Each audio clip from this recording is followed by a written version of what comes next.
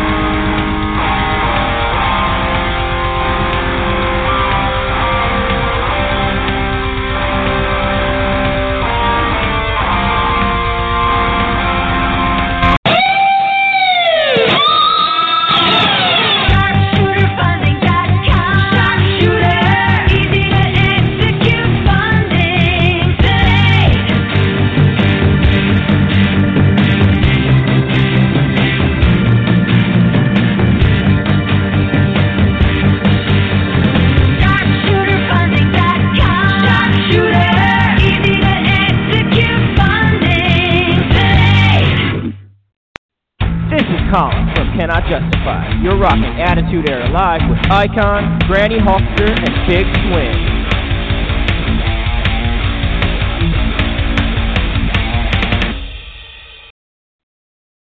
All right, ladies and gentlemen, this is a first for us. The Icon is actually running things, so you are not going to hear commercials of "How About Them Cowboys." You're definitely not going to hear the Edge theme song tonight because the Icon is taking over. But you are going to hear the Icon and Granny Hawkster. Granny, let's bring her on. How are you? I'm good, and you're not going to hear anybody say "Touchdown Raiders." Thank God. I'm sorry. Yes, I'm a little unhappy. My Chiefs lost yesterday, but you know what, fans? Win or lose, Granny will and is and always will be a diehard Kansas City Chiefs fan. Okay, we had one loss.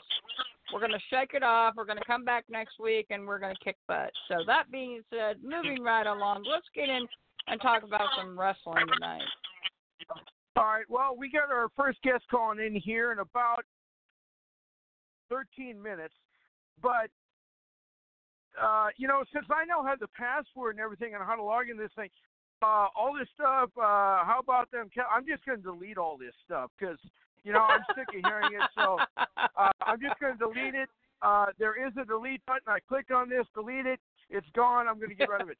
Big Swing, unfortunately, is not with us tonight. He's got double duty. Actually, double duty. He would have had triple duty if he would have been on the show, so he left it in my hands. Hopefully this won't be too big of a disaster. I've got us on the air. Fans, unlike last week. Now I want to talk a little bit about last week. Yeah, and fans, we do owe you all a big apology. I mean, last Monday night there were some technical issues. I don't know what was going on. But, fans, we apologize that we weren't on, and then we tried to do a special show Wednesday, and the same situation, same problems. So hopefully everything's under control, everything's back to normal, and we can have some great shows coming up. So, well, we will be doing that, and to make it up for it, fans, I want to let you know right now, next Tuesday night, on the 15th of October, we're going to have a special show. We're going to have a two-guest show, Ronnie Garvin and Conrad Thompson, who is the king of all wrestling podcasts. He has a podcast with Eric Bischoff. He's got a podcast with Bruce Pritchard. He's got a podcast with Tony Schiavone. And he's also got a podcast with Jim Ross. And he's going to be on with us. I cannot wait to talk to him. And I also can't wait to talk to the legend Ronnie Garvin. I've watched him since I was a kid, and we're going to get him before he goes on this big hunting trip where he's on the way. But before we get into all that, I want to talk about real quick who we got coming on tonight. Our first guest will be Reactive Professional Wrestling. Then we have Mary Kennedy. She is a comedian, and she's also the star of the TV show that is really popular right now. I believe it's in its third season right now. It's called Shameless. And for all you horny single guys living in your parents' basement, we love you. That's why we're bringing on a special guest. We're going to have Kay Brandt on tonight. She is a porn star movie director for Adam and Eve. I cannot wait to have her come up to the mic, as they say, and rise everything to the top. I'm getting all my porn references out there. And also, real quick, I just want to talk briefly about what is going on. Now, I was going to be the bigger man and just let it go and accept my dismissal from Jordan Garber's show, Cut the Promo podcast. However, I think he's kind of making it a little personal. He did mention how his show last night, how he was going to do after he fired the Icon. That's all fine and good, too. You fired me. We should have left it at that. However, you still continue to use my name, and that is disrespectful. You do not use my name. You cannot use my name at all, ever again on your show.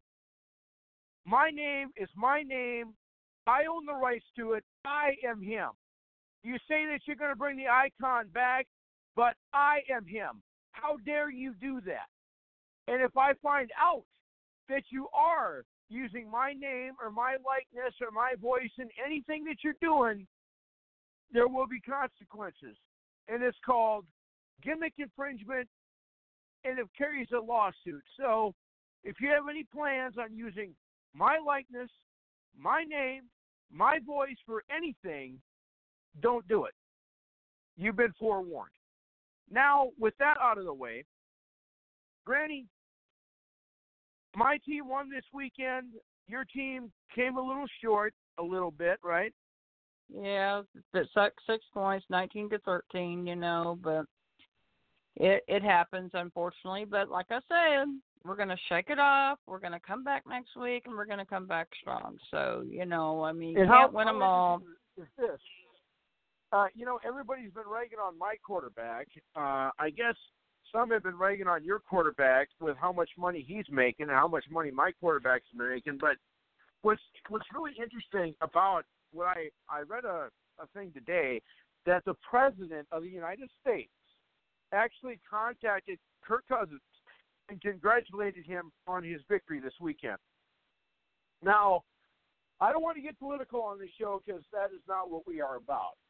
But if the president were to call me, especially this president, I'd hang up.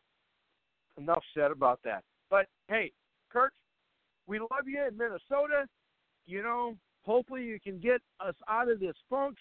We just need to play better against good teams, and we'll move on and move forward. That covers that. We got about 7 minutes here before our guest calls in. And with that being said, I also want to give a shout-out to North Dakota State University, the Bison. That's Bison with a Z, not with an S. We call it Bison. And we're 5-0.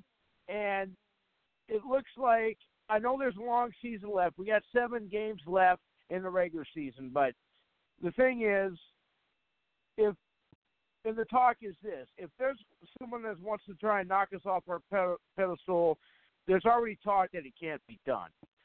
Our next big test will be South Dakota State, at South Dakota State, the Jackrabbits. What else can I say? It'll be a great game. It'll be a great shootout, and it is for the Dakota Marker Trophy. I'm thinking we're going to be victorious, but it's going to come down to the wire with that team. Other than that, not looking ahead or not overlooking anybody, I just think that we got too good of a team to lose. I was thinking that maybe we would lose 1 or 2 games this season, but our 2 toughest tests so far are behind us, and we have 1 really tough test left, which is South Dakota State. If we can get by that unscathed, whether it's a a 1-point victory or a 100-point victory, it goes in the record books as a W. That's it. It doesn't say how you won, whether it was in the last minute. It doesn't say any of that. It's a W, and it gives a score. That's it. The record book does not reflect anything else. So, moving on. We got 5 minutes before our guest is supposed to call in, and it's going to be Reactive Professional Wrestling. I can't wait to talk to this individual. He's the owner of the company, and hopefully he'll be willing to get us some wrestlers on later on in the year, seeing how we are now booked up until next September? We're booked something like that. Yeah. Yeah. Not that I'm bragging or anything, but I guarantee there's a certain show up in Winnipeg that doesn't have guests booked a year in advance. No, I don't think so. I need to explain something, too, about that. You may ask, well, geez, how does he book guests a year in advance when they don't know what their schedules are going to be a year from now? Case in point, I'm going to explain that. I'm going to answer the question. Case in point, we book people far enough in advance to set their schedule so they can be on. And if something changes, they can contact me saying, I'm not going to be available September 15th. Okay, so we move into the next week. And then the guest that was supposed to be on that next week, we call and say, can you come on a week earlier? That's what we do here. That way it works out. It's fair to everybody, and it's done the professional way. And we're not leaving our fans hanging. We're not leaving our guests hanging. You know, it all works out for the good. And I also want to thank Buff Bagwell. He could have just hung up on me and not taken my call after what happened last week. Yeah, he could have hung up on me. He could have not been my friend anymore. I explained the situation, and he was completely fine with that. And we're going to get him on eventually in January. Now, I will see Buff this weekend, Icon, at CWA in Hot Springs, Arkansas, against Matt Riviera. Granny and family are going to Hot Springs for a big wrestling show. Cowboy Bob Orton's going to be there. Arn Anderson's making a special guest appearance. Elijah Burke, the Pope, is going to be there. Some really big names. The Pope? Buff Bagwell. Yep. Elijah Burke, he's going to be wrestling against my very good friend Barrett Brown. So Granny will get to see Buff this weekend. Oh, not the Pope, but the Pope. Okay. All right. Yeah, Elijah Burke, who used to be part of Impact. Okay. You know, that when you mentioned the Pope, that reminded me of a quote. I don't know if you ever saw the movie Moving, but Dana Carvey had a great quote in there. He said, well, he probably lent the car to the Pope. Don't let the head fool you. The Pope's a crazy sucker. He probably blessed the car, got wasted, and just drove it off a cliff. You know. Oh, my. I know. Oh, my. Every time I hear the name the Pope, I think of that quote. So. But it's going to be a good wrestling show. And, you know, Granny was part of a great wrestling show last week in Icon. It was for WCWA. You know, we had David Smith on our show a couple weeks ago. You know, the definition of definition, Double D. I call him Double Dork. But Matt Seidel was there, who used to wrestle under the name Evan Bourne for WWE, and Juventud Guerrero was there in attendance that night at that wrestling show. Got some great pictures, posted them on Facebook, and Granny even got to chop a wrestler during the show, Icon. I posted that picture last night. One of my friends that was in attendance of the show, he took a really awesome picture of me giving Ruthless Ryan Davidson a belly chop, you know, which it was pretty amazing. And then I got to chop him after the show when I was wearing, see, I had my Granny shirt with me because I was wearing my WCWA shirt, and I had my Granny shirt with me. And so I got to chop Brian Davidson after the show when I was wearing my granny shirt. But, Tier 1 came out, who Double Dork is a part of. They formed this real team quick, now Granny, called our Tier 1. Our guest is here. I'll let you finish that in between our No, go guest for is it. here. So. Go for it. Okay. All right. So he is listening. So, ladies and gentlemen, stepping out of the green room and walking down the aisle, we have the master of wrestling professions. We have the master that owns the wrestling independent business. We have the king of radio or reactive professional wrestling. Ladies and gentlemen, let's bring him on, and here he is. Hey, how are you? I'm doing good. How are you? Good. I was cueing you to go ahead and do that promo. So what I'll do is I'll count you down from 5. Then we'll have you do that. Then we'll interview you. Oh, let me. If you're ready. Do you want me to resend it to you? I've got it. Hold on. Okay. Trying to do the dad thing. Oh, that's fine. That's fine. We're all trying to do the dad thing.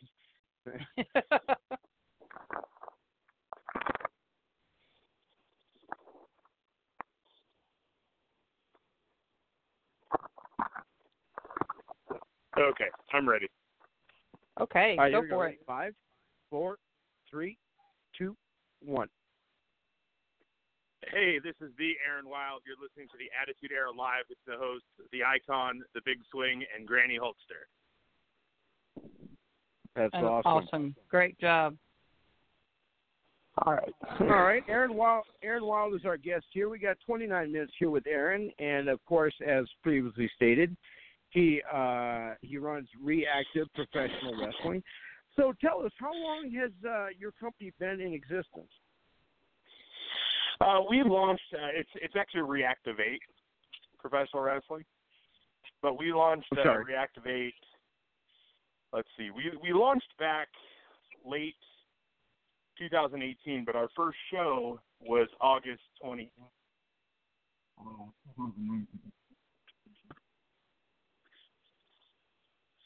So we've been running a little under a year now. And what was the reception of your first show? Did you sell out? Did you sell it out? We didn't quite sell it out, but it was a pretty great turnout. We had ready for something new. They wanted something new, something different feel, and that's what we were giving them. And how many wrestlers do you currently have on your roster? Oh my!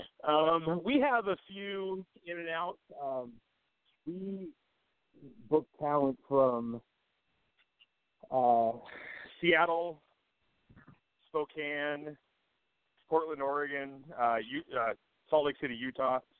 So we've got probably about 25 to 28 guys and gals who rotate through. And as I don't know if you knew this, that I was going to do this or not, but as I gave you your in-ring introduction, I was kind of doing a little audition.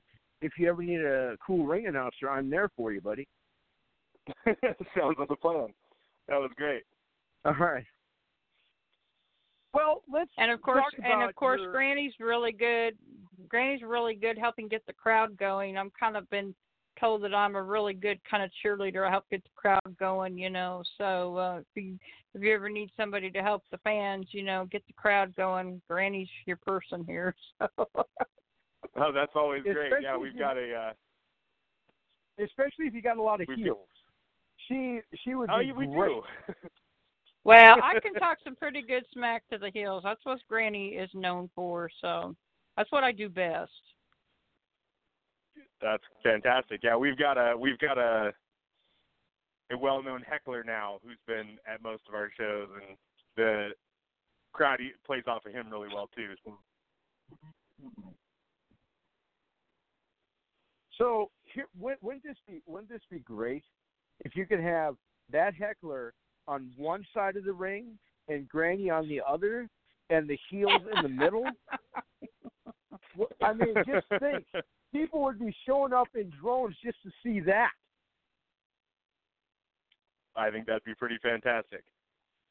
Well, see, the thing with Granny is I'm always having to stay one step ahead of everybody, because I had a wrestler ask me one night, Granny, don't you have a curfew at the nursing home?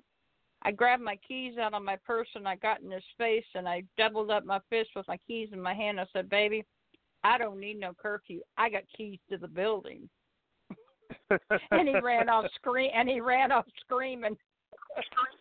That's funny. And when we play this back, could you do me a favor real quick? Could you spell your first and last name so I can put that into the promo so they can put that when they replay it, they'll know who's on with us? Yeah. You want me to do that now? Yeah, go ahead. First name first. It's Aaron. Okay. And Wild is Wilde. So now, do people in the wrestling independent circuit refer to you as the Wild Man? No, not really. It's because, I mean, for me these days, I'm promoting the show, and then I take on a lot of the ring announcing duties and emceeing the show. We may move forward with some live commentary at some point, which I'll probably be a part of, but no, just the Aaron Wild, the general manager of Reactivate Pro Wrestling. Well, you know, not that I'm trying to get us a job here or anything, even though it sounds like it, and I know our fans thought this was coming, but you know, Big Swing, who's unable to be with us tonight because he's covering the Yankees out there in New York, where we're being heard right now. He's like another Jim Ross, you know, and I'm a great color guy. You know, if you ever get close to our areas, you know, we would love to help you out. You know, the only thing is, I work for hot dogs and a hotel room, so there you go. All right, there you go. Or you can put a cot in the arena. I don't care. So let's talk about your shows. How many shows do you have? Do you try and go every other week, once a month, twice a month, every weekend? How often do you have your shows? As of right now, we're about every 5 weeks. And that's just for Richland, Washington. We are looking at expanding to Spokane and a couple of other cities as well. So we're looking to increase our number of days. Aaron Wild is our guest here. We have 23 minutes left with Aaron, and he, of course, as we said, he is the king of Reactivate Professional Wrestling. Now that I got that correct. So, do you, with your different shows, do you happen to do you do it in different arenas, or do you have one arena that you have? We use Joker's Comedy Club in Richland, Washington. That's our up in Yakima as well. But the other shows that we have all been done at Joker's. As a matter of fact, the show at Hop Nation was unnamed, and the other shows have been Episode 1, Episode 2, Episode 3, Episode 4, and then we're upcoming on Episode 5, November 3rd. And if our fans wanted to come out and see you, how much are tickets? How can they get them? And how many seats do you can you sell? So the ringside tickets are $30. And then general admission is $20. A couple of our sponsors sell them in their stores, and then for this next show, we will have them on Eventbrite as well as Facebook. All right, now I just want to let you know, every once in a while, as you're talking, your phone kind of gets muffled or something, but we'll move on. It's no big deal. Now, if our fans are listening and they show up to your show, what kind of wrestling are they going to see? Are they going to see like off the wall, like ECW stuff? Are they going to see technical wrestling, like Hart Legacy wrestling, or are they going to see a potpourri, kind of like the WCW used to be, or are they going to leave the arena going, "What the hell was that? That was amazing"? What kind of reaction are they going to have, and what kind of wrestling are they going to see? We've been getting a lot of that. That was amazing. So it's been great. We've had this great reception. There's a lot of technical wrestling. We have a lot of fun stuff that we do. We're a family show, so for what we're doing with Joker's Comedy Club, we don't do the crazy hardcore. We've had a couple of hardcore things in the past. We have a last man standing match coming up this next show between J.D. Mason and Malcolm Flex. They're going to be they've been kind of at each other the last few shows. So that's going to be a pretty hard hitting one. We're bringing in former international superstar Zach Cooper to face Chase James, and that one's just plain going to be a slugfest. I mean, they're going to punch each other's faces off. So we kind of give everybody everything. Seeing as how I like to call him this, and I've named him this, and this will be his moniker for the show. We have the Wild Man, Aaron Wild, with us. We have 19 minutes here left with Mr. Wild. I just got to know. Now, you have male wrestlers, obviously. You have female wrestlers. Now, you don't, and you mentioned it's a family show, so we're probably not going to see any bra and panties matches or gravy bowl matches or women's hardcore wrestling or anything like that, or any cage matches or anything like that, correct? Not at these shows. We're talking with some venues that are 21 and older, and we may do some other stuff with that at that point. But speaking particularly to our women's wrestlers, a couple of the gals that we've been using, the Fallen Flower Kikyo and Danica Della Rouge, are coming up with a best 2 out of 3 match. They're split 1-1. They put on 2 of the most spectacular matches I've ever seen, be it men or women. And so I'm really excited about this 2 out of 3 falls. Now, did you say Kikyo Fallen Flower? Did you just say that? Yes. She has been on our show. Yeah, she's fantastic. She's pretty well traveled. She's done a lot of stuff. She is a fantastic wrestler, and we couldn't be happier to have her on our roster. Does she ever ask about me? I don't think we've ever talked about your show. We might have it in passing, but Kiki was. Just asked about how you guys got to get together to compare notes.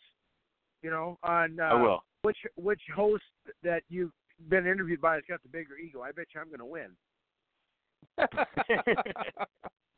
You always do, Icon. So we got Aaron Wild here. We got 17 minutes here left with Aaron. We're going to kind of go around the room here, and then we're going to kind of circle back to me. Granny, what do you got for our guest, Aaron Wild? We got 17 minutes. It's kind of interesting, because, usually we always interview, a lot of wrestlers, and everything. So my questions are kind of related to the wrestler part, but as far as the promoter part of it goes, what has been the most interesting match you have done at one of your shows, or maybe the most memorable, or maybe even the most challenging for the wrestlers? I mean, oh boy, we've had so many great ones. I mean, when you've got some of the regular talent that we have, is so good. And again, people sleep on Pacific Northwest Wrestling because of the past, but currently the Pacific Northwest is just a hotbed for wrestling. Like I said, Danica Della Rouge and Fallen Flower Kikyo have put on 2 fantastic matches so far, so I'm real excited about that. We had a 6-man tag match at the last show that had one of the most amazing waterfall finisher after finisher after finisher runs that I think I've ever seen. Super hard hitting and just loud. I mean, it was hard to step away. And then our first show, we had one of the brawls fall out into the crowd and beer everywhere and a dive off the VIP section, which was crazy. My heart was beating because, I mean, obviously I'm looking at it going, this is like an insurance nightmare, but our fans loved every second of it.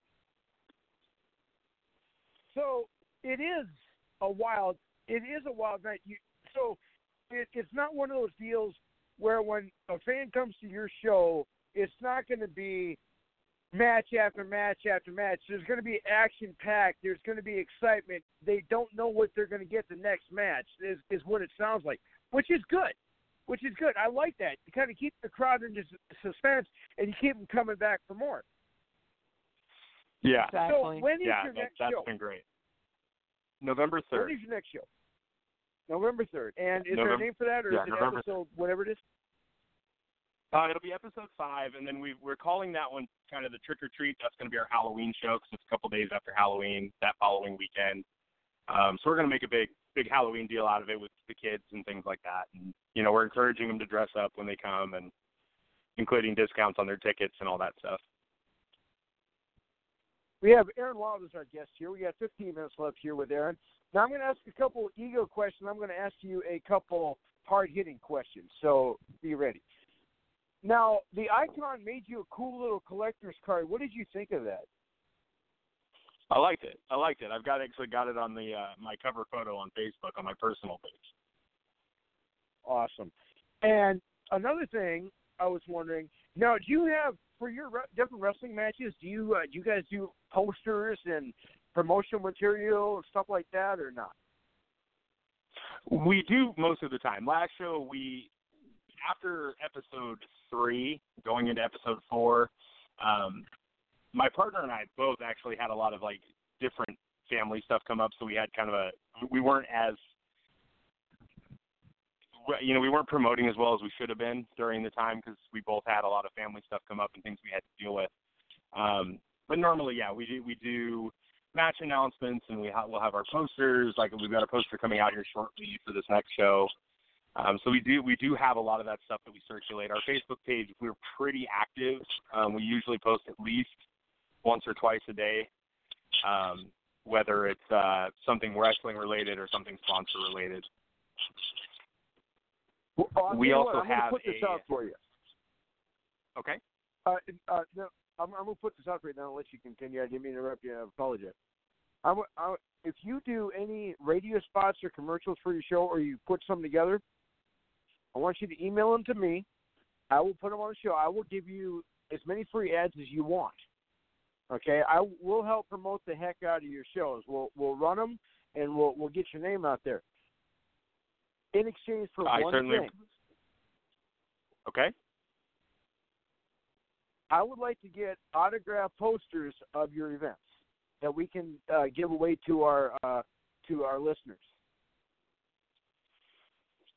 I think we can definitely do that. We call it Granny and Big Swing don't call it that. I call it ads for autographs.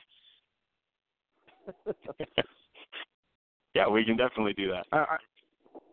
I'm actually going to get some. I'm actually going to get some shirts made up with that being said. We do have a caller here. Let's bring him on and see if it's our next guest or what. Are you willing to take a call? Absolutely. Okay. Okay, caller, you're on. Go ahead. I just want to say, cut the promo rules. Icon, you suck. Garbage from my ass. Cut it off, Icon. Yep. Sorry about that, and, Aaron. Sorry, Aaron. We have what they call some would call it in the wrestling world, some would call it a shoot. We're in battle with another podcast right now, and we're in a ratings war, and we're winning, of course, because you're on the show and you're not on his show. But I digress, and we'll continue. So everybody wants their 15 seconds of fame, right? That's right. So I'm kind of curious, as a promoter, how would you categorize yourself as a promoter? Are you like the Paul Heyman type? Are you the Triple H type that likes to get involved in the storylines and the matches? Are you a AEW? You just let the wrestlers go out there and do their thing? What kind of promoter would you consider yourself to be? I think at this point, if you ask a lot of the men and women who wrestle for me, I am definitely the Aaron Wild type promoter. I am very different than a lot. I don't try to get involved, but sometimes the wrestlers don't give me a lot of choice. They love because I'm doing a lot of ring announcing, so I'm kind of the face of the company. I'm out there, I'm doing all these things, and I'm in my crow's nest up above everything, so I'm right there, visible for everyone, and the wrestlers love to call me out for various reasons. So, unfortunately, I get sucked into it a little bit, but for the most part, I am fun, laid back. Let's go out there and have a good time and do your thing, and as long as everybody's having a good time, I'm happy. Well, and I like how you say that. So, with that being said, now I always ask all the independent wrestlers this question, and since I know you're a promoter, some of it doesn't apply, but I'm going to put it to you. It's kind of a two-part question. Let's say that there's an official from the WWE that comes to one of your shows and sees how you're doing the promotions and sees how you're doing all this stuff. And they say, hey, how would you like to come be a booker for the WWE? Now, is that something that you'd want to do? If they offer you that big-time contract to be a booker, would you take it? And third part, would you not big-time us and still talk to us and still be our friend when you make the big money? I would definitely consider the offer. I would have to run it by the wife. Because obviously doing anything with the WWE means picking up and moving. But I'm sure because she's super supportive, I'm sure that everything there would be great. And of course, I love podcasts and conversation, and it kind of drives my wife crazy because I will sit and talk wrestling, especially, but I will sit and talk with anyone about anything and completely lose myself in time. So that's cool, and I love how you say you got to run it by the wife because you make the ends meet, but she keeps them tied, right? Exactly. Awesome. So we got a few minutes here left with Mr. Wild. Now, just so I promise that you can do this, if our fans wanted to check you out and see what you're doing, you got a Facebook, you got an Instagram, you got a YouTube, you got a Twitter, you got a Twitch, you got a GoFundMe. What do you got? So we are on Facebook at Reactivate Professional Wrestling. You can search for us and find it. We also have a Facebook group chat for our fans, which is called the Reactivation Chamber. And that's a spot for our fans to post and comment and coordinate, parties and tailgates or whatever else they want to do pre-show or during show. Or we are also on Twitter at it's Reactivate Pro NW, and with the Twitter page, you can expect wrestling stuff, silly stuff, and some light roasting. We do tend to take on that, Wendy's philosophy that on Twitter we're gonna have some fun with you. The YouTube page is all coming shortly.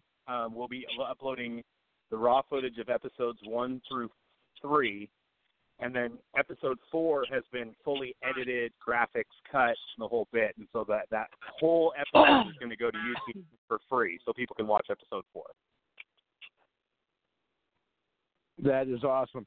And we'll let you do this again real quick. Tell us again the date and time of your next show, where it is, the address, and how fans can get tickets.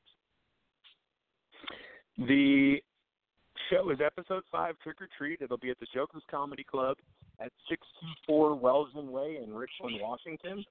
And tickets will be going on sale shortly. Again, you can get them at our sponsors, Sunken Tigers Games or Uptown Phone and Electronics Repair. And then we'll also have them available online at Eventbrite through Facebook. And what time does the event start? The doors open at 4, and the first bell is at 5. Awesome. And how many tickets are you looking to sell? I'd like to sell about 250 would be about where I'd like to be, because that would fill the room pretty closely. You get pretty close to standing room only at that point. All right, and then this is my ego talking again real quick. If the Icon can get to one of your shows, would you give him carte blanche, maybe a backstage pass, maybe get in for free? I could put you up in my VIP section. Bring Granny with you. Awesome. That is cool. Well, I'll tell you what. And the funny thing about Granny is, the funny thing about me is, Aaron, I'm not a wrestler. Even though people think that I am, I'm not. I mean, I've had this gimmick name for like 20-plus years because I'm just a huge fan of wrestling. I love wrestling. Mm-hmm. We got a few minutes here left. Real quick here. Now, I'd like to set this up and promote your company and your division a lot to help you out. Couple things. You mentioned that you can get us an autograph poster of your next venue. I'll send the address where to send that to. Whenever you can get it to us, is fine. Would you be able to hook us up with some of your wrestlers that we can do a couple shows with you? Maybe get like a couple guys that are going to have a match and have them have a shoot session right on our show. Yeah, I'm sure we could make that happen. All right. Well, what I'll do is I'll be in contact with you this week. If you, I believe you send me on Facebook Messenger, send me your direct number, and I promise I won't call you all the time because that gets me restraining orders, especially with the female wrestlers. But I'll be in contact with you. We'll get you a promotional package, and everything will be great. We'll get you going. Sounds good. I appreciate that. Awesome. Well, I'll tell you what, we thank you for taking time out of your schedule. We know that you're doing the dad thing, and we want you to have a great night. Thank you for being here, and we'll get you on Thanks, again Aaron. with some of your wrestlers, and tell the missus hello. I will. Thank you for having me. I appreciate it. Have a great night, Aaron. Thanks, Aaron. Have a great night. You too. You too. Thank you. Bye-bye. All right. That was Aaron Wild, the Wild Man, ladies and gentlemen.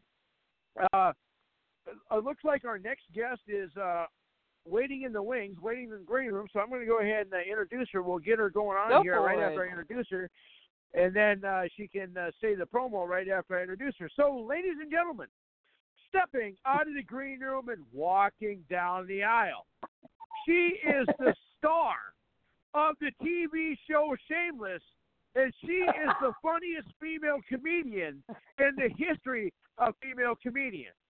Ladies and gentlemen, she'll treat you like a Kennedy because she is one. Ladies and gentlemen, I give you Mary Kennedy.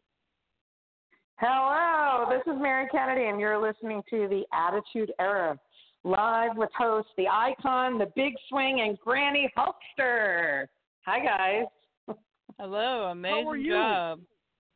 I'm good. I'm Thank calling you from an undisclosed location in North Hollywood, California.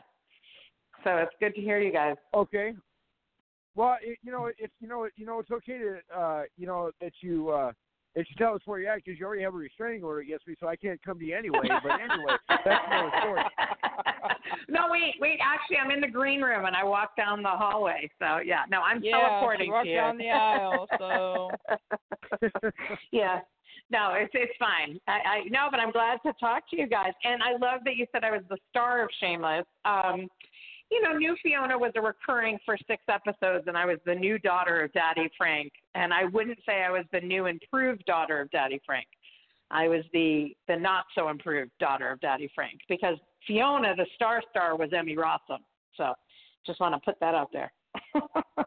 Well, let's what I want to do is I want to talk a little Shameless, and then we're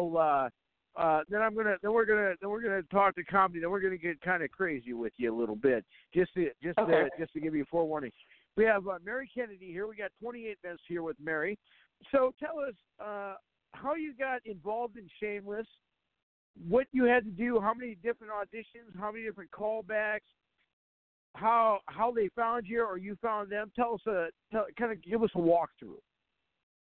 Okay, so I've been out here in Los Angeles for about 19 years, and my first break was I was on the show ER. Do you guys remember ER? With George Clooney and John Leguizamo and Noah Wiley. One of my favorite shows.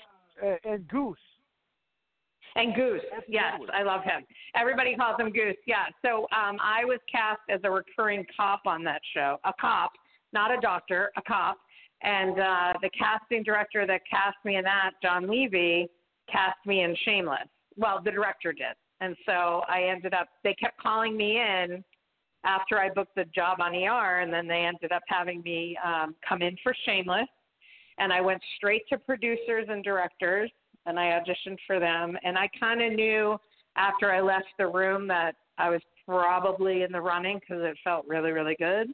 And then next thing you know, the next day I got called and they said I booked it, and I booked 6 episodes. And I auditioned on a Tuesday, got called on a Wednesday, was on set on a Thursday, and I did a nude scene on a Monday. I did a nude scene on Shameless, everyone out there. Hello? Well, is everybody there? No, yeah, I was going to kind of get to that. I was going to kind of save that as a surprise, but since you brought it up, we'll get into it. But before we get to the nude scene, because I've seen it, DVR'd it, stop, pause, rewind, slow-mo, zoom, and we'll get to it in a second. All right. But, you mentioned. I hear you. You mentioned you were mentioning ER. I got a quick funny story about that. I had a history teacher I didn't like, and his favorite TV show was and yeah. And I said, and I'm not gonna mention his name, but I said, hey, Mister, don't you mean ER? And he says, I know how it's spelled, Scotty. Oh, okay, good for you. Yeah. Yeah, that's a popular joke. Anyway, yeah. Wait, so with this nude scene, and we're gonna kind of go into it. I was gonna save it. I wasn't gonna bring it up, but she brought it up. We got to go to it because our fans expect me to talk about it. Of course. What did people see, and how many different downloads of people, our listeners, going to see on Mr. Skin tonight after we talk about it?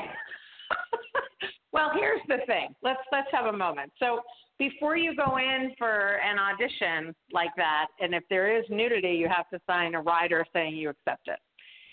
And so my husband's half Italian, right? And he was not happy that I was going to be doing this because of his Italian, bravado, very small Italian bravado. But anyway, he said to me, he goes, I don't know what I feel about this. And then I told him how much I was getting paid, and he said, run along, go for it. And so basically you have to sign a release saying that you're willing to do that. And so I knew that was going to be the case. And I am in the Women of Shameless. And if you go on some sites online, if you put in my name, you can see all of it.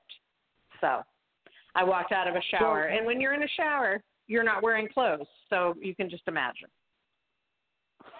So basically you're all wet. Kind of. I mean, what you see on I wasn't really in a shower. There was steam above. And then I basically went into the hallway, and there I was. So, yeah, Awesome. and my birthday suit. So when the director told you that you were going to be nude in this scene, now I'm not going to get too personal, but when they told you that you're going to be nude in this scene, did you think at all that this could have been out of your comfort zone, or did you, once you got the paycheck, you're like, hey, go ahead? Well, so here's the thing. I had been asked probably 4 years earlier to, I auditioned for Deadwood, and they wanted me in my bra. And so I had to sort of address that, with myself and say, is this something that I want to do? Because by day, I am not playing the character that I played on Shameless. I played an out-of-work prostitute. But by day, I'm a mom. Like, when I'm not acting, I'm a mother. Nobody on set when I was filming in Chicago, when I wasn't in costume, they didn't know who I was. So for me, I had to sort of think hard about it, saying, is this something that I want out there? Now, here's the thing. I wouldn't do it for anything. It was Shameless. Ian McDonald was my director. He's a fantastic director. William Macy was my dad on the show. Emmy Rossum directed me in an episode. It was John Wells production, Chris Chulak, all like sort of the bigwigs, John Levy casting. I mean, it was an opportunity that I couldn't give up, and it was so part of the character. So for me, because it fit into the character and it was something that she would do, it didn't scare me.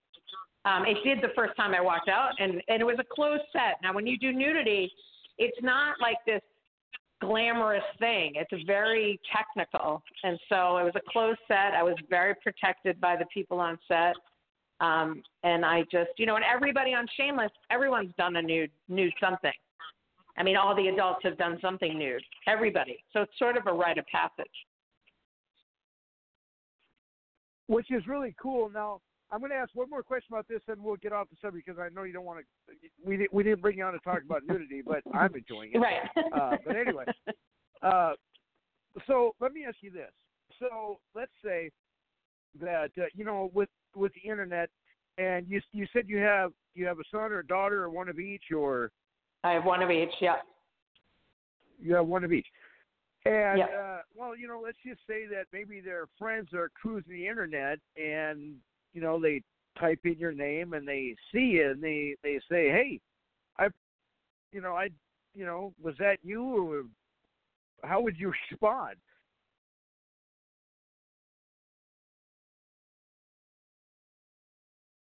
Hello? Did we lose her? I think we might have lost her. Well, she's still on. Are you there? Is the mute button on? No. Maybe something's wrong with her phone. Wow. This is interesting.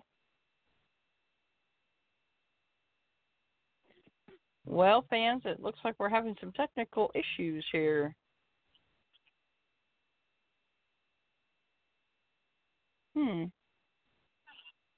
Says she's still on.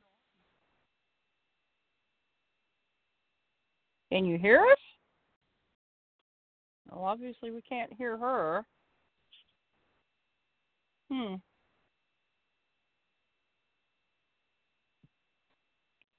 Wow. Well, fans, I don't know what's going on here, but... Oh, here, let me try something. I don't know. Maybe something wrong with her phone. Maybe she's having issues with her phone.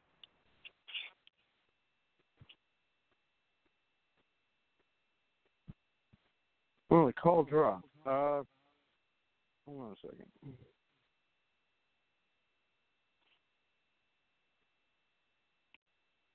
Well, if you're listening, call back in.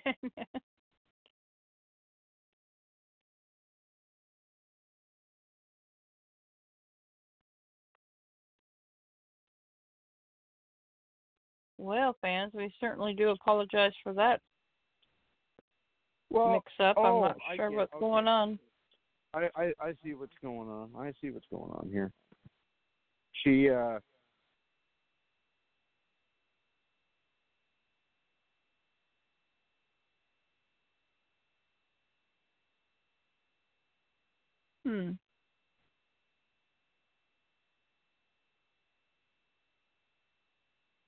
Well, hopefully she'll call back in, fans, and we can finish this amazing interview.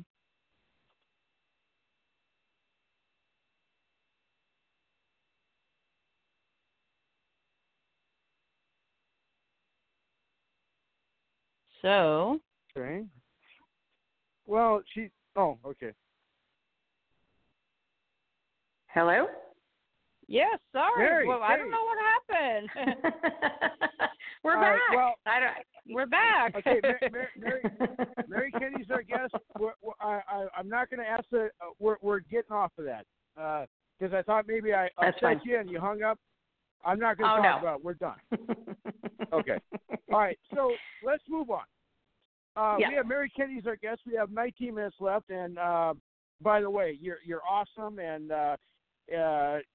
if hopefully thought maybe after the interview you dropped the restraining order, but I'm guessing not.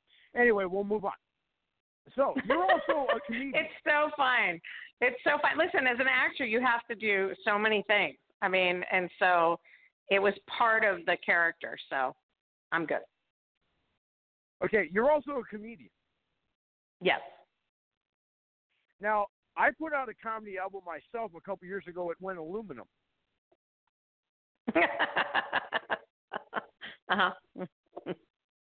See, everybody like, what do you mean it went aluminum? It means I sold 2 copies. It went aluminum.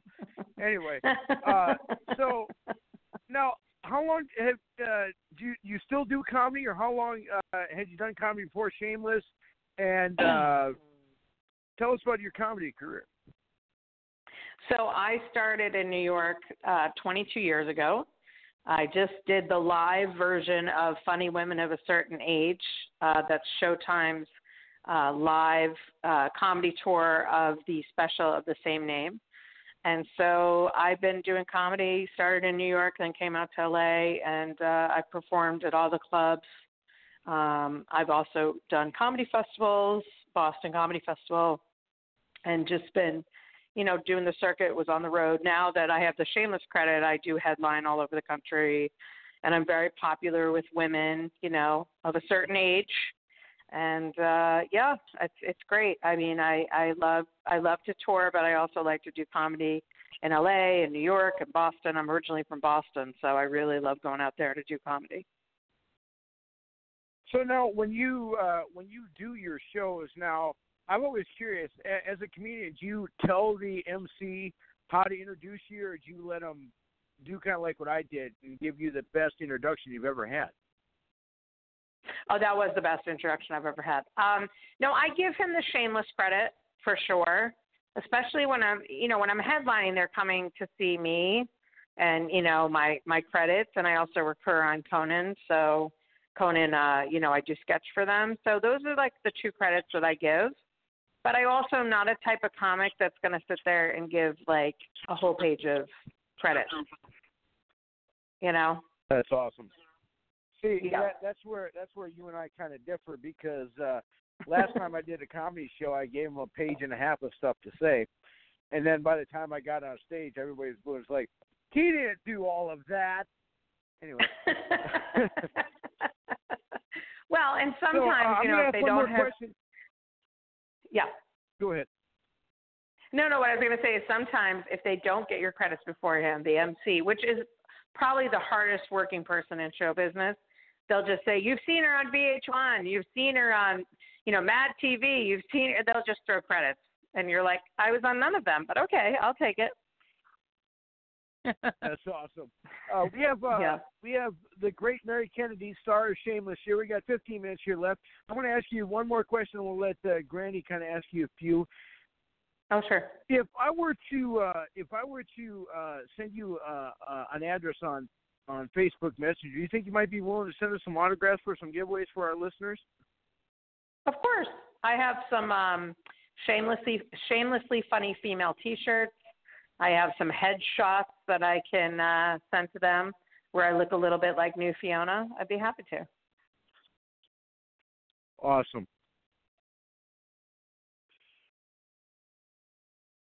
I can send you guys. Granny, we got Mary Kennedy here with. We got 14 minutes left, but go ahead, Granny. Well, I got a couple quick questions for you. You know, you were talking about being an ER. How many years were you on that show, and what was it like to get to work with George Clooney? Because I mean, he's always been one of my favorite actors. Well, so I didn't get to work with George, unfortunately. I got to work with Luca. I was on season 12, and I got to work with Shane West, who's also equally good looking. And when you meet them in person, it's hard to speak, I'll be honest. When I met Luca, who's the hot sort of doctor, I think from the Ukraine or something, I don't know, Yugoslavia, the EU or something, he, was gorgeous. And to talk to him and to just be in his presence was pretty amazing. But I think almost the really incredible part, as much as I was a cop, I was taking a statement from somebody in the emergency room trauma where they were doing surgery. And so I got to see all the technical aspects of the hospital drama, and I got to see Dr. Fred, who actually was he's the doctor, the head doctor for research on the show, and I just got to really sort of look at how they do a show like that, how they do a medical drama. And when you walk in to the set, it looks like a hospital. It doesn't look like you're on a set. You feel like you're in a hospital. It was really neat. That's amazing. That's amazing. Okay, my other question is, I mean, you said you've done comedy, for like 22 years. Who inspired you to get into that business, to become a comedian? Did you have anybody particular that you idolized, that you enjoyed watching doing comedy? I mean, my mother actually pushed me to perform. My mom was a professional musician growing up.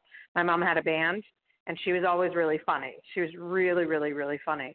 But I think the performer that I idolized growing up was Carol Burnett. I used to watch Carol Burnett and Friends with my mom, and I loved her energy, and I loved how comfortable she was on stage, and how funny the sketches were. So she sort of, her and Joan Rivers, Ellen. I also looked at male comics as well. Dennis Leary, I really like. Bobby Collins. So, I watched a lot of comedy growing up, Eddie Murphy. And so, and the fact that I now am doing stand-up, and I also have, I have an hour now. It's really hard, but it's also really rewarding when you also get to meet these icons. I met Rita Rudner last year. That was incredible. And, you just keep doing it. But we're all in the same place. Like when I worked at Stand Up New York in New York City, that's kind of where I got my start. Ray Romano would walk in, and Robin Williams and Jerry Seinfeld. And once everyone hit the stage, we're all sort of doing the same thing. I mean, even Jerry Seinfeld said to me, he goes, "I'm sorry I have to bump you." I'm like, it's fine. Like, and to watch them work, was really, it really sort of changed the trajectory of my career. Because once you hit the stage, we're all running jokes. We're all trying to figure out what's funny, Man, that's amazing. I'm kind of curious. When you're backstage with all these great comedians, and you mentioned some icons, but I'm sure I'm probably one of the biggest icons you've talked to, at least in my mind. Yeah, of course. Now, do you ever? And I'm going to ask you, if there's a policy, or if there's professionalism that goes in this, like when you're meeting Seinfeld or Robin Williams. Let's say that are you allowed to go up and say, "Hey, can I get your autograph?" or "Would you sign the CD?" or what is the protocol for that, or does that just not happen, or is that not allowed? Well, you sort of have to figure it out. I mean, I just did NostalgiaCon with the Gorgeous Ladies of Wrestling, by the way. I'm a huge fan. And I was their moderator for their panel. And so I got to meet a lot of stars over the weekend. I got to meet Patrick Duffy and Cindy Williams and Eric Estrada, not to mention the Glow Girls. And I think you sort of have to, and I know them, but I mean, they're like family, but I think you have to sort of figure out where they're coming from. If it's a work situation and you're doing stand-up with them, I almost feel to go up and be like, sign my CD. It puts you in a different, it puts you as a fan and not necessarily somebody who's aspiring to be, you know, to be of that level someday. So I kind of don't do that, but with the world of selfies, like we didn't have selfies back in the 90s when I started. So, you know, I really didn't ask for autographs. Sometimes I get a picture, but for the most part I didn't. And, you know, listen, I was totally fan-struck when I worked with Bill Macy. So, but I kind of play it cool, and then I sort of feel it out. I hope that answers your question. Well, yeah. See, I was always wondering how that works because I'll admit, you know, like, you know, for, you know, you being on the show and, you know, being able to talk to you and, you know, I hope you consider me a friend and all that. I hope you do. But, you know, the thing is, it's like, I'm kind of different. You know, it's like I always put superstars and stars like you on a pedestal. You know, it's like, I'm down here, you're way up there. And, I mean, to me, you know, you guys are kings and queens and gods and princesses. And, you know, it's like I myself am an autograph hound. I'm an autograph nut, you know. But if I ever get to that level when I'm where you're at, which will probably never happen, but unless I sell about 5,000 more CDs, or if I sell everything I own, I can buy you lunch. But, you know, the thing is, I always wondered how that works. It's like, you know, if you're allowed to take pictures with people you work with, get autograph stuff. Now I know, and I'll know how to, you know, to approach it now. And you taught me that. I appreciate that. That's a good lesson. Well, and you'll know the people that don't want it. I mean, you know, there was some people at NostalgiaCon that, you know, unless you were going to pay for a picture with them, they weren't interested in it. But, you know, they were really impressed by the Shameless stuff. And so, we all started there. I mean, listen, we all started at the same place, you know, and that's why I like to mentor people. I teach actually acting and stand-up comedy classes. You know, I like to mentor people. You know, I like to inspire people because at the end of the day, I'm a girl from Boston, you know, Marblehead, which is 20 minutes north, you know, and my mom was a working, you know, single mom, you know, and like, I can't forget that. And I'm not, you know, listen, I'm a character actress. So a character actress, you know, we work all the time. You don't necessarily know who we are. So, you know, I'm not going to get too big for my britches, as my grandmother would say. So I'll sign an autograph for you. Awesome. Well, you know, that's awesome. And, you know, you mentioned you're with the Glow Girls. You know, we've had every one of them on our show. Who is, well, I don't know if you'll answer this. I'll understand if you don't, but who is your favorite to hang around? Well, I've gotten very close with Roxy Astor. We did the Vagina monologues that Sheena Meadow directed, and then we did the play Afterglow the musical. And I played Jackie Stallone in the musical, and Sheena played, oh my gosh, I'm having menopause right now. Who is the other manager? Jackie Stallone and, was it Mama? She played the other manager. Yeah. So she played the other manager, and Roxy wrote this. And so I really got to work with her and get to know all the Glow Girls. I mean, it is like family. She's brought me, much like Shameless, Bill Macy brought me into the family, right? She brought me into the Glow family. And I truly cherish our friendship. And everybody else. I mean, Sunny, MTV, you know, Gremlina, you know, Ashley. I mean, all of them. I'm missing somebody. I'm so sorry. But, I mean, they all were amazing at NostalgiaCon. I mean, they really were. And they're normal, down-to-earth people with a lot of glitter. I mean, they're really fun. Well, you know, I'll tell you what. You mentioned Roxy, and she is my all-time my favorite as well. And she has done so much for me. Anytime I need an autograph or a picture or something promotional that I can help with my charity, she's always right there. You know, and she's awesome. And, they all are. That's kind of cool. Yeah, they really are. And, I got to meet Mondo Guerrero this past weekend. And the fans are incredible too. So, I can't really just pick one, but I have to say that to watch the fans go crazy when they see them, it's like nothing I've ever seen. Mary Kenny's our guest here. We got 4 minutes here left with Mary. So, I'm kind of curious. Like when you're out when you're out and about doing your normal daily stuff, do people recognize you when you're out in public? It's interesting because, like I said, because I did play an out-of-work prostitute in the Midwest. So, and if you see my costume on Shameless, it's not something you wear to go to the bank. But if people ask what I do for a living, and I tell them I was an actress, and then they say, "Oh, what have you been on?" And then I tell them Shameless. Then they see me and they go, "Oh my gosh, it's new Fiona." And so it's, hello. No. Hello. What's happening? I don't know what's happening. I'm trying to get our next guest on, and I know what's happening. I'm sorry. I'm trying to get our next guest on, and hello. I'll just. Yeah. Hello. Are you there? Hello. No. I don't know what's Who is happening this? with these phones. Are you there? Hello. Well, hold on 1 second. Is this Kay? Yes. No, this is Mary. Oh, okay, there you go. Hi. Okay, this is Mary. Okay, is Kay on with us?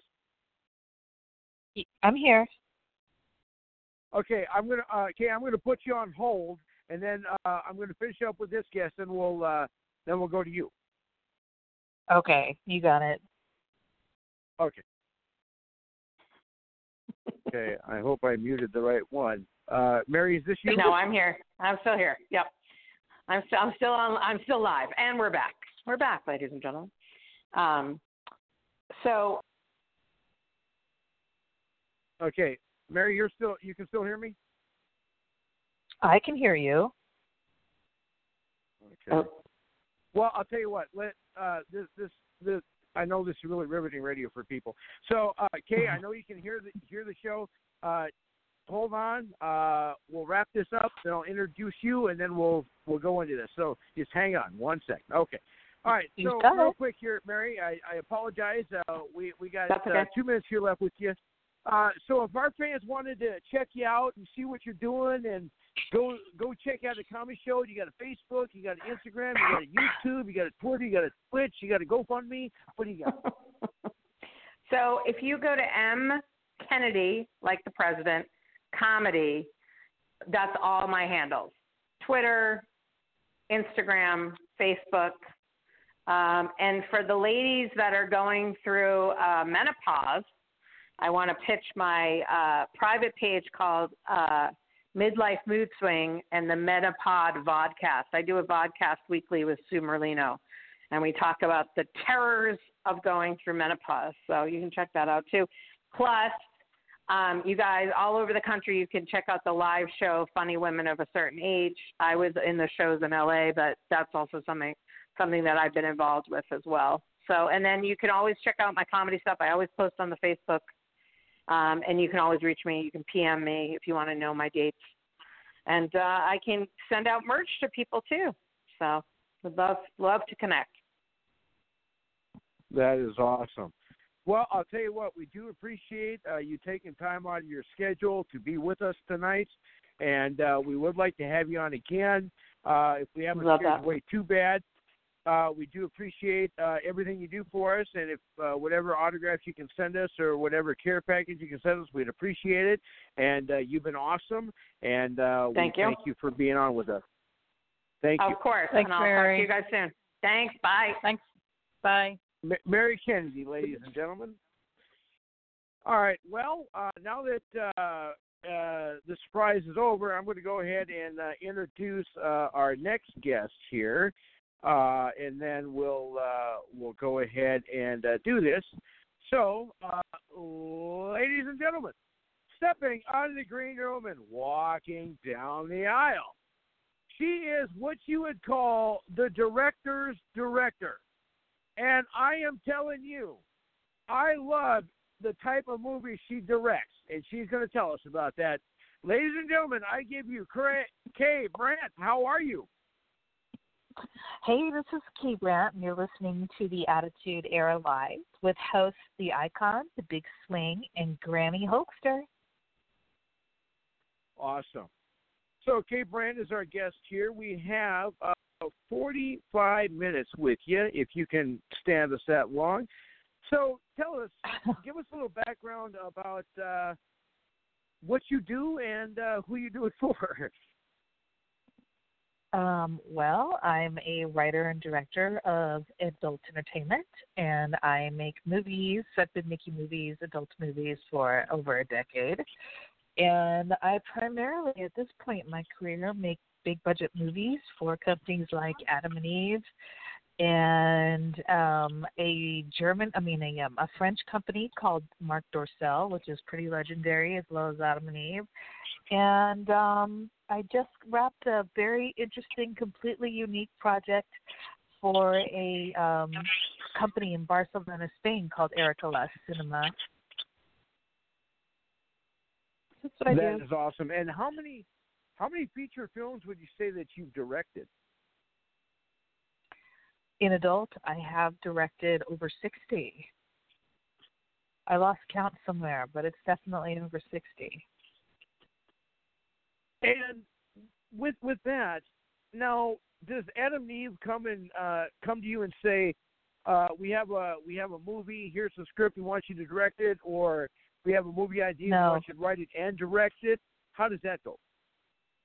The only time in the 10 years that I've been directing adult entertainment that I've actually been handed a script was like 7 months ago, when I was offered to direct scenes for a company called MindGeek. And they write all the scripts in-house, and they just basically handed it over to me and told me exactly who they wanted me to cast and exactly the props and everything I was supposed to do. It was really just about connecting the dots, which was fine. It was cool. And but that's the only time.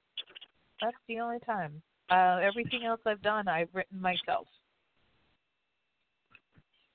Can you let us know some of the cool titles that you've written? Well, I mean, I how long do you have? We only have 45 minutes, and I love pretty much everything that I've written. So, in the I'll tell you what. Give us your top five. Give us your top five. Yeah, it's such a hard one, because I would say that if you're going to go by my most visible project to date, I would say that was Babysitting the Baumgartners, which I adapted from a New York Times best-selling novel that was actually higher on the New York Times chart at one point than Stephen King. So it was a big deal to direct that one. It was a big deal to actually write the script from the book.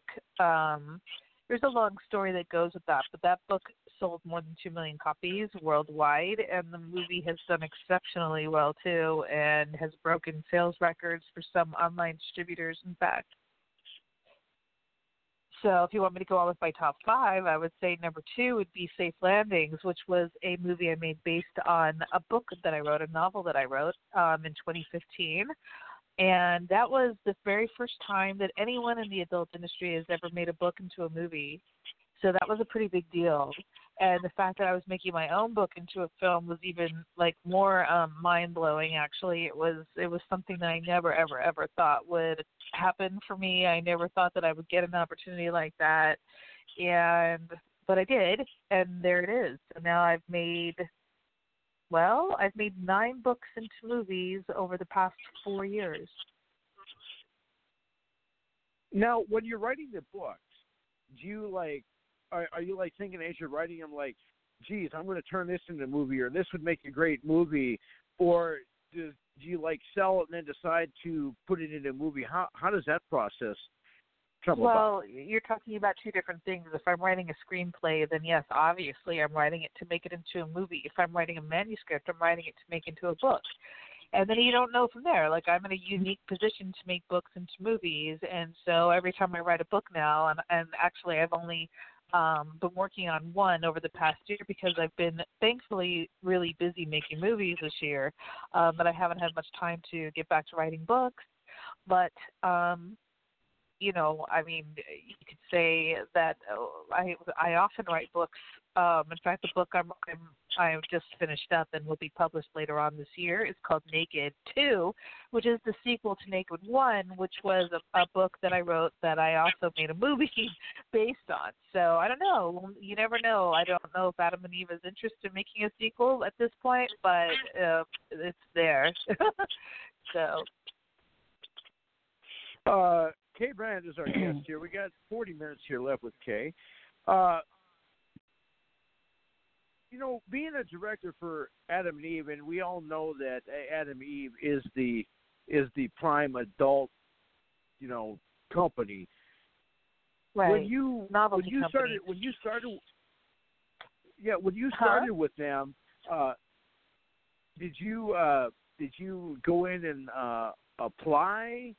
Did you send in? Well, how did you get hooked up? You know, the adult industry is a small one, and at some point or another, everybody knows each other, whether we've met or not in person. Social media has that amazing ability to make people feel a lot more connected than they actually are. And so they knew of me when I was offered the chance to direct movies for them in 2015. They knew of me because several years previous, in 2012, I won some big awards for a pretty epic project that I wrote and directed called Cherry Episode 1 and Cherry 2 for Digital Playground. And nothing like those movies had ever been made in adults until I made them. I actually went into production in December of 2010. They were released in 2011, and in the January Awards of 2012, I was awarded nicely with Best Picture, Best All-Girl Movies from AVN and XBiz, and also Night Moves, which is an industry award ceremony that we honor and celebrate that takes place in Florida. And I actually was there last year, and they gave me an award for Lifetime Achievement. And I thought, this is so funny. You know, it's like it's only been 10 years, and I'm getting a Lifetime Achievement Award. Does that mean I need to retire now? I don't know, you know. But anyway, so it was an epic project, and I actually they knew about me then. Everybody knew about me then that was in the industry because I was doing something so different with those movies, the Cherry movies. And years later, I actually wrote those movies as a series of books. And they're bestsellers. They're called The World of Cherry, 1, 2, 3, 4, and 5, and 6 is coming out next year. But the first book in the series is usually in the top 10 on Amazon under lesbian erotica, and I think this morning it was number 5. So that is awesome. I'm going to ask one more question. Then we'll have Granny ask a few, and then we'll come back to me. So you mentioned that the adult film industry doesn't really have like an Oscars and like an Emmys or anything like that, but they do have an award show. Oh, it does. And they have a couple, but but see, that's where you're misunderstood, because AVN is like the Oscars and XBiz is like the Emmys of the adult world. So you have to think of them in that context because they're that big. And in your career, how many different awards have you won? Or is there too many to mention? And well, I'll tell you what. I've probably how many different won awards have you? Maybe like 6 or 7 awards, maybe 10. No, I think I have about 15 awards now. About 15. And aside from the Lifetime Achievement Award, which would be too easy, what would you say is the favorite thing that you've won? Your favorite award that you're most proud of besides the Lifetime Achievement? I love when I win for Best Sex Scene. And I've won many of those. That you directed or you were in? No, I don't perform, but I directed. Yeah. Okay, all right. I just want our fans to be good. Well, we got Kate Branch here, and I am enjoying this interview. And We have 35 minutes here left with Kay, and like I say, all these single males that are our single male demographic are just tweeting in and are just logging on like crazy right now, listening to this interview. And do you follow me on Twitter? They can follow me on Twitter. Huh? But we'll get to that. We'll get to that. Granny, they can tag me in if they want. Well, I've been really enjoying listening to the interview, and everything, and being a writer and a director. I mean, that's got to be amazing. What has been one of your most challenging books you've ever had to write as a writer? I mean, Safe Landings was by far the most challenging. I've written books that have driven me insane while I was writing them because I just I have 2 books out called Lusty Lawyers and Their Innocent Interns, Volume 1 and 2. And those books are pretty frustrating to write because it's over the top comedy. And so sometimes I always think that maybe I'm writing too over the top. It's hard to know, but they sold really well for many years. So I did something right with those, and they're very dirty and naughty, but they're fun too. And that's what I like. I like to put some fun in my erotica. I don't think erotica always has to be so completely serious all the time. It seems like the majority of erotica is dramatic. But, I like to laugh during sex, and I think a lot of people feel the same way, so why not put that in movies, or in a book? So, but Safe Landings by far was the most challenging because I was on a very tight deadline to make this book happen. And in previous years, I had written that story as a short story. I had written it as a short script to possibly film, but I never really thought about writing it as a novel. And when I actually sat down to write it, it kind of overtook me. And it's a very dramatic, very emotional, kind of dark, erotic story about these 2 women who survive a plane crash and then get in a relationship with each other in recovery. Wow. So it's complex. It's more complex than I think a lot of people might assume an erotic novel can be. It doesn't follow any type of stereotype. In fact, it breaks a lot of molds. And it has been a consistent bestseller for me over the years. And the movie that I made based on that book sold really, really well, too. So, I don't know. I tapped into something with that, but it was at times painful to write that story. There's some very real, some very deep and dark emotions about anybody who's ever survived any kind of crisis in their life can relate to. And those are tough emotions to write. Plus, I didn't want the emotions or the sex to dominate. I wanted everything to sort of flow together. And I think I achieved that with that one. But there was always a question in my head when I was writing it, if I was really doing the right thing and telling the story honestly, which is important, or if I was just kind of flubbing my way through it. And I think I definitely came upon the honesty of the story. And when you read it one day, you might feel the same way. Okay. Well, that's what I got. Well, that's awesome. How long did it take you to write that novel, and how many pages is it? It took me a year to write that novel, and novels are usually classified at anything, it has to be at least like 45 or 50,000 word count. So you have to at least achieve that, and I was well over that. I was probably in the 60,000, maybe 65,000 words. Wow. Now, if you could indulge us just for a little bit, and I'll understand if you don't want to go down this road. I'll understand it. But you come up with an idea. You come up with an idea for a novel. You write that. You write your draft. Okay. And then now after you wrote your draft, what happens after that? Do you look for different places to submit it to? Take us through the process a little bit. Yeah, I did. I did because I didn't expect to leave the adult industry when I did in 2012. it was just time for me to take a break due to a number of circumstances that were pretty much beyond my control. And the healthiest thing for me to do at that time was just to take the ideas that I felt I wasn't going to be able to continue, like the Cherry series, into movies, and just write the stories. Because bottom line, those stories are mine. I created them, and I can do anything I want with them. So that's what I did. I turned them into a series of books. But I wrote Cherry, the first book in the World of Cherry series, as a trial book to send to publishers, as proof of my writing. So that I felt a lot of stress when I was writing that book, and it's so funny because years later I realized I really didn't know much when I was writing that book.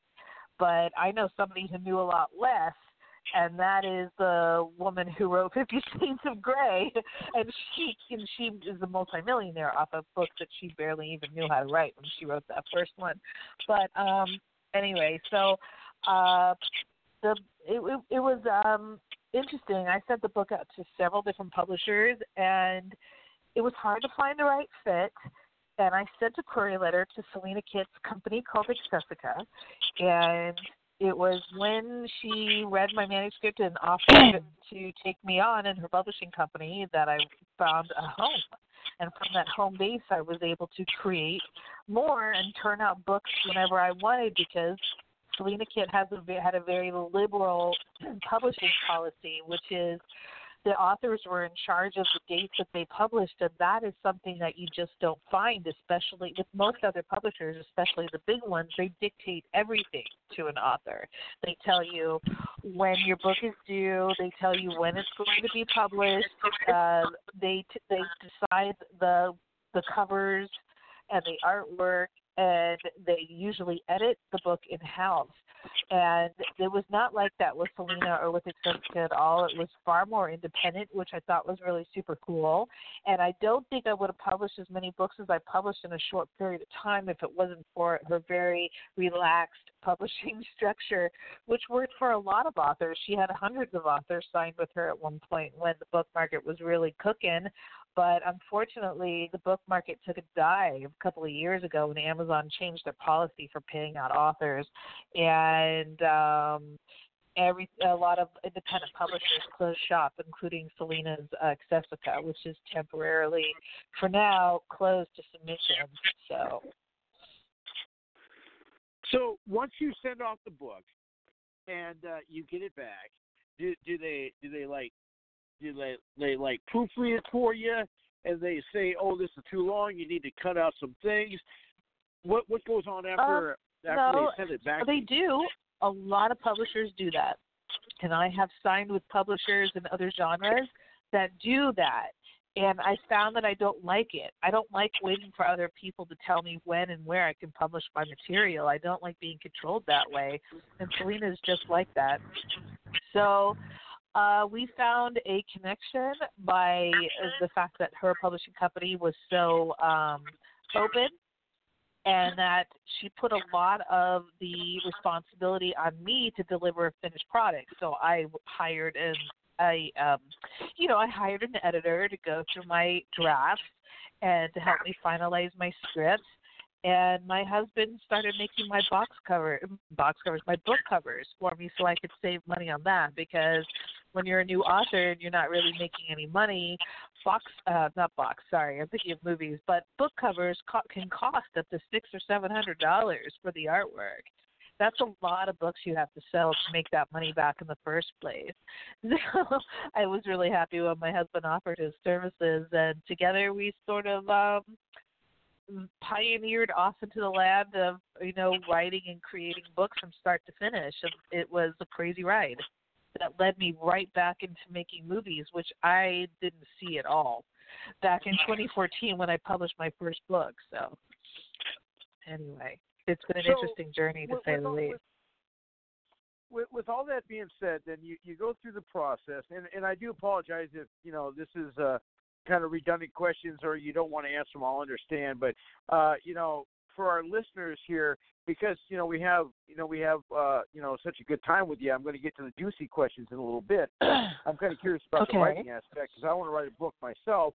I put out a comedy CD a couple years ago that went aluminum, and my book would probably go, I don't know, birdcage liner or something. I don't know.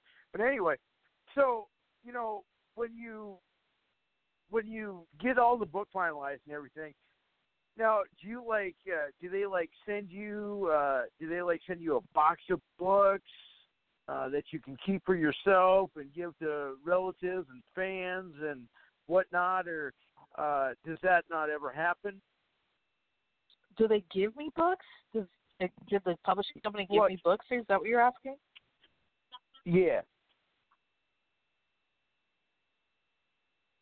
No, not at all. Only electronic copies. So I got electronic copies in every format that was applicable then, like Nook and Kindle, and there was another one that fell away by the wayside. But no, I only have one book that's actually out on paperback, and that's Safe Landing.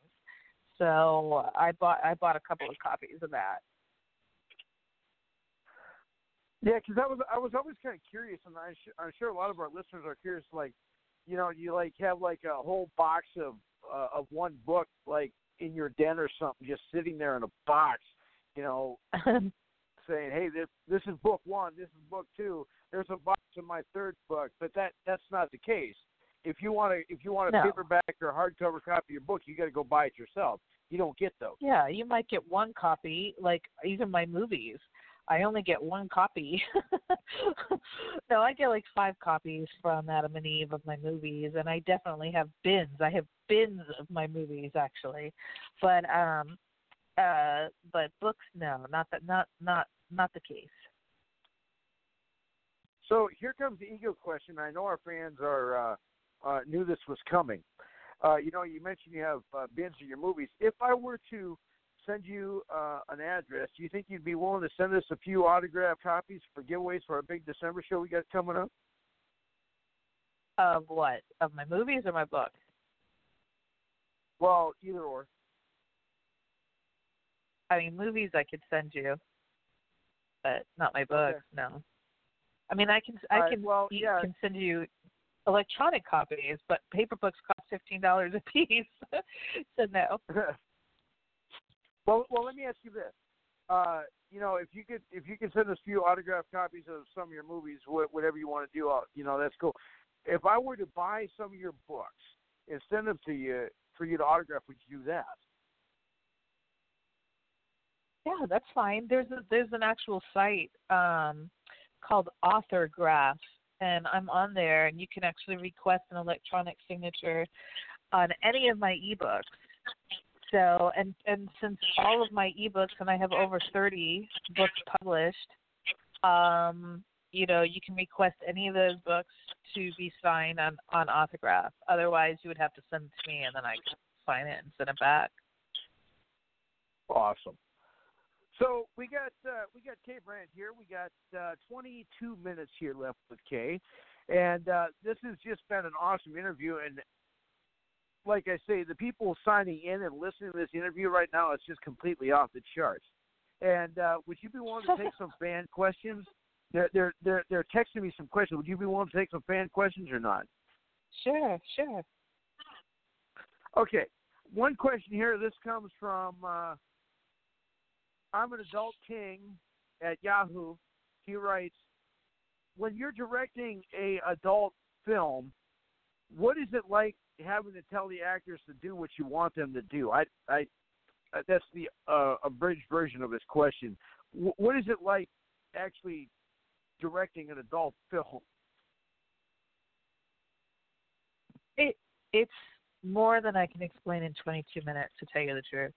And over the 10 years that I've been directing adults, there are gazillions of interviews with me. All you have to do is Google my name, and you will find a ton of interviews. And all the interviews, I always get asked that question: what's it like? What is it like? And I understand that I'm a fish out of water in the mainstream reality of life, but I understand why it's a curious thing, because to a civilian, it's It's shocking, most likely, and I can honestly say that the very first time that I directed a sex scene, I was completely and totally freaked out. I was so nervous, and I was so I didn't really know what to do. How much do you tell them to do? Do you just let it happen organically? And the answer is yes. It's both of those things. I do tell them what to do, and I let it happen organically. And that's just how it is. Usually, 90% of the time, the sex scenes that I direct are within the context of story. So the sex scene most usually, 90% of the time, has to flow with the dialogue and the scenario and the actual, has to make sense to the story. It can't just be these people are lovers in real life, but then the sex looks porno. That's just not what I wanted to do at all. I wanted to create a more realistic look and feel to what I was producing, what I was directing, and I think, 10 years later I've achieved that. But what do I tell them? Mostly the biggest comment I give them is to get their hair out of their face for the women, because hair gets in the face a lot and it does no good for my camera. So moving legs, moving arms so that my cameras can get in closer or get a better look or offer a better angle, and those are the things I tell them. That's awesome. We have tape right here. We got 19 minutes here left, and I'm kind of stammering over myself. I'm kind of speechless because that's kind of an interesting response. But my ego is kind of creeping in here. You mentioned you've done all these interviews. Is this one in your top 20? Sure. I just had to ask that. So okay. Now, you are definitely a big star director in the business. How many projects are you working on right now? And can you tell us about what you're working on right now? Right now, I'm in a writing phase. September was a really busy month for me. I wrote and directed 3 pretty big features. Bang, bang, bang, and it's exhausting and a ton of work to actually make that many movies in 4 weeks, but I did. And, these are things that you won't hear in mainstream because it takes at least 6 weeks just to make one movie. So we do function differently. I function differently. I'm a very efficient director. So I get a lot of shit done in a very short period of time, and I turn out great product. So September was busy, and I have these 3 new projects that are coming out. I actually just got a part of one for my editor today to view, so I have to do that when we get off the phone. And that's exciting because that one is the very first time that I actually made a movie about a female MMA fighter. And I thought that was super cool. Totally different, and my editor's gushing about it. He thinks it looks fantastic, so that always gives me hope, gives me something to hold on to, some positive reinforcement, because I worry about everything. I worry about how the final product's going to look. I'm only as good as I am on set, and then I send everything to my editor, and then it's in his hands. So if he likes it, it's good. So I'm taking a little break from filming so I can get ahead of myself with scripts. And I have 3 scripts that I'm writing, and I'm finishing up a manuscript, so I'm pretty busy. So, what is the name of the MMA fight movie that you got coming out? Or has it It's called Body Slam. It's called Body Slam, and it's produced by Adam and Eve. And it's actually what we call in the book world a reverse romance, which means that typically in romance, it's the man with a lot of different female choices to date and to go to bed with, whatever, right? So reverse harems are quite popular in erotic literature and erotic romance books. And basically the premise is, the base premise for all reverse harems is that it's one woman with multiple men to choose from. And as you can imagine, that this genre is quite popular with many, many millions of women around the world because it's a fantasy to be one woman with multiple male choices who all love her and all want to be with her. So basically, Adam and Eve love the idea of this. Our book adaptations have been extremely successful, so they wanted to pursue a different genre within the literary world and bring that to life. So I haven't written the books yet, and I may or may not. That is to be decided when we see what the final outcome of the first release is. But it's called Body Slam, and there's a lot of action in it. So I think men will really dig it. And there's romance for women, and for men and women who like both of those things, they're gonna love this. Well, I'm going to throw this out there. If you for that feature, if you need if you ever need a new to the form actor, I work for free. Do you fight? I work for free. You can hire me. I work for free. She said, "Do you fight?" Icon, do you fight? Do I fight? You know what? Unfortunately, I don't hire amateurs, but thank you very much. Okay. Well, you just broke my heart, but no, I'm kidding. Anyway, it's better to know the truth up front, in my eyes. Well, true. So, Body Slam, I like that. I'm definitely going to check that out. Cool. Well, I was looking at your list of books that you've done, Kay, and one kind of touched my interest a little bit. People nowadays, they love the reality TV shows that they have on, like Survivor and everything. Yeah. And one book, it was called Naked, caught my eye about the reality show. Can you share a little bit about that book with our listeners? Yeah, that sounds like an interesting book. I can refer you to my YouTube channel, and if you look at my YouTube channel, you can see the trailer. And because I made Naked into a movie, and the trailer has like 350,000 views on it. It's pretty popular. Wow! But it's a romance story about a man and a woman who meet as strangers naked on a survival reality show. But Naked goes one step further. The reality show is part of the story, but the real story is about the relationship that develops between the two main characters when the cameras are not on. So that's probably different than what you're expecting with that. There's a real story that happens. I like a good romance story, anyways. But when I have time to read books, which here lately has not given me a lot of time to do a lot of reading, unfortunately. But that's the cool thing about Kindle, is that Kindle allows you, or Nook, or whatever your device is, you can do it from your phone, your iPad, anything. You just download the ebooks and you read them at your, whenever you're carrying around your computer, you can read it right from your computer. That's awesome. And I do have one audiobook, and that is Hot Wives and Their Dirty Desires, which I did also make a film from as well. So it's probably the only adult movie that actually has a book component and an audiobook. For those who like to listen, they can find it on Audible. And the cool thing is there's also features on Kindle and the Nook that if you have a newer version of those, you can actually set it up to have them read the book to you instead of having to read it yourself. Yeah, isn't that cool? Yeah, it's kind of like a book on tape, but not. Okay.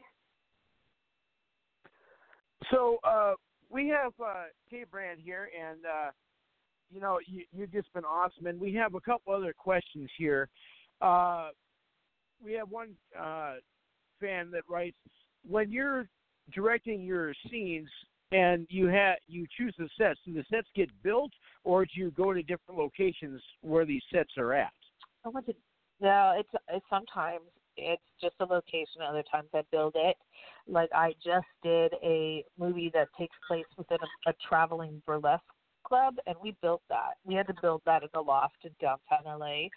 But like for Body Slam, I actually rented a gym location, and that's where we filmed inside that gym. And it was horrible. It was sweltering. There was no air conditioning. It was just these big giant fans, and we were just dying. It was like 100 degrees, and it was just kind of steamy and foggy inside from all the sweat. But we powered through it, and I think that I've created something very original and something that can really bridge the gap between a husband and a wife or a boyfriend and a girlfriend that can't decide on what type of adult entertainment to watch.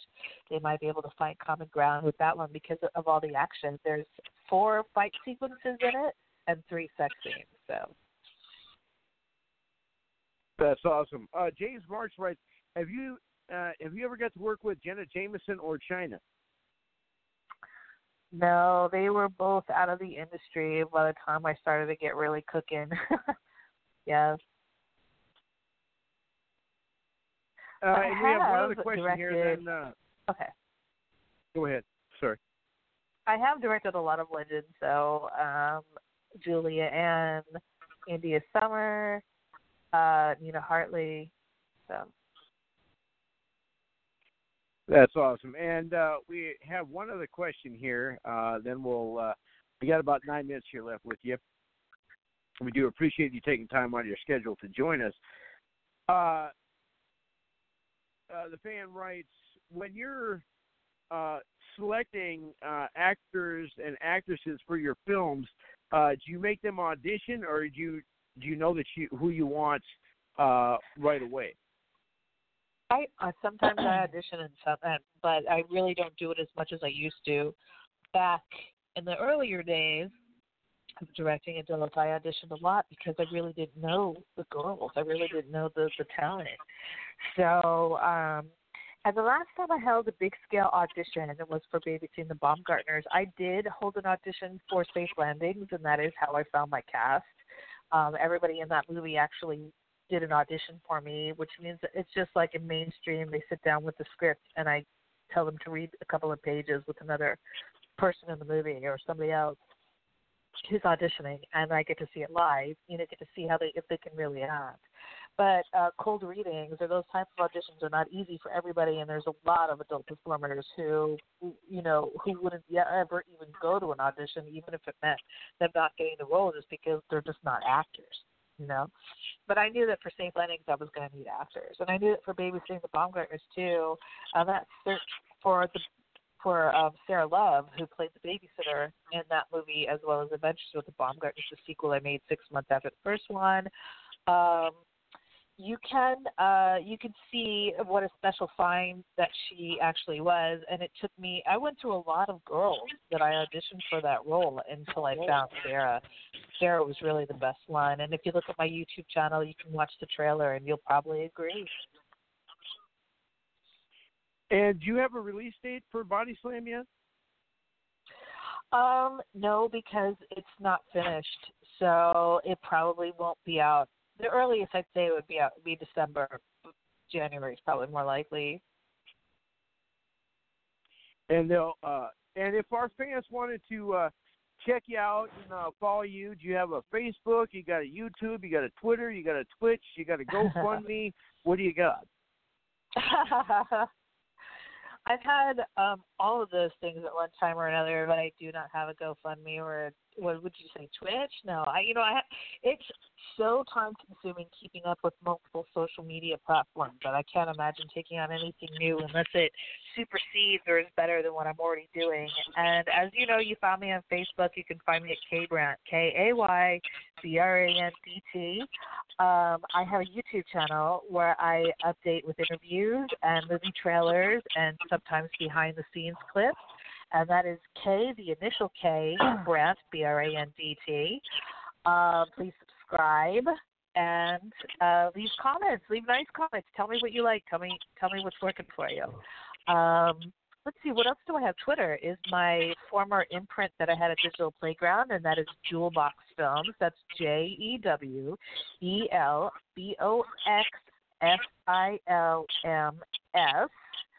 And Instagram is where I'm most active. I post a lot on Instagram, a lot of pictures, over 1,600 pictures on there.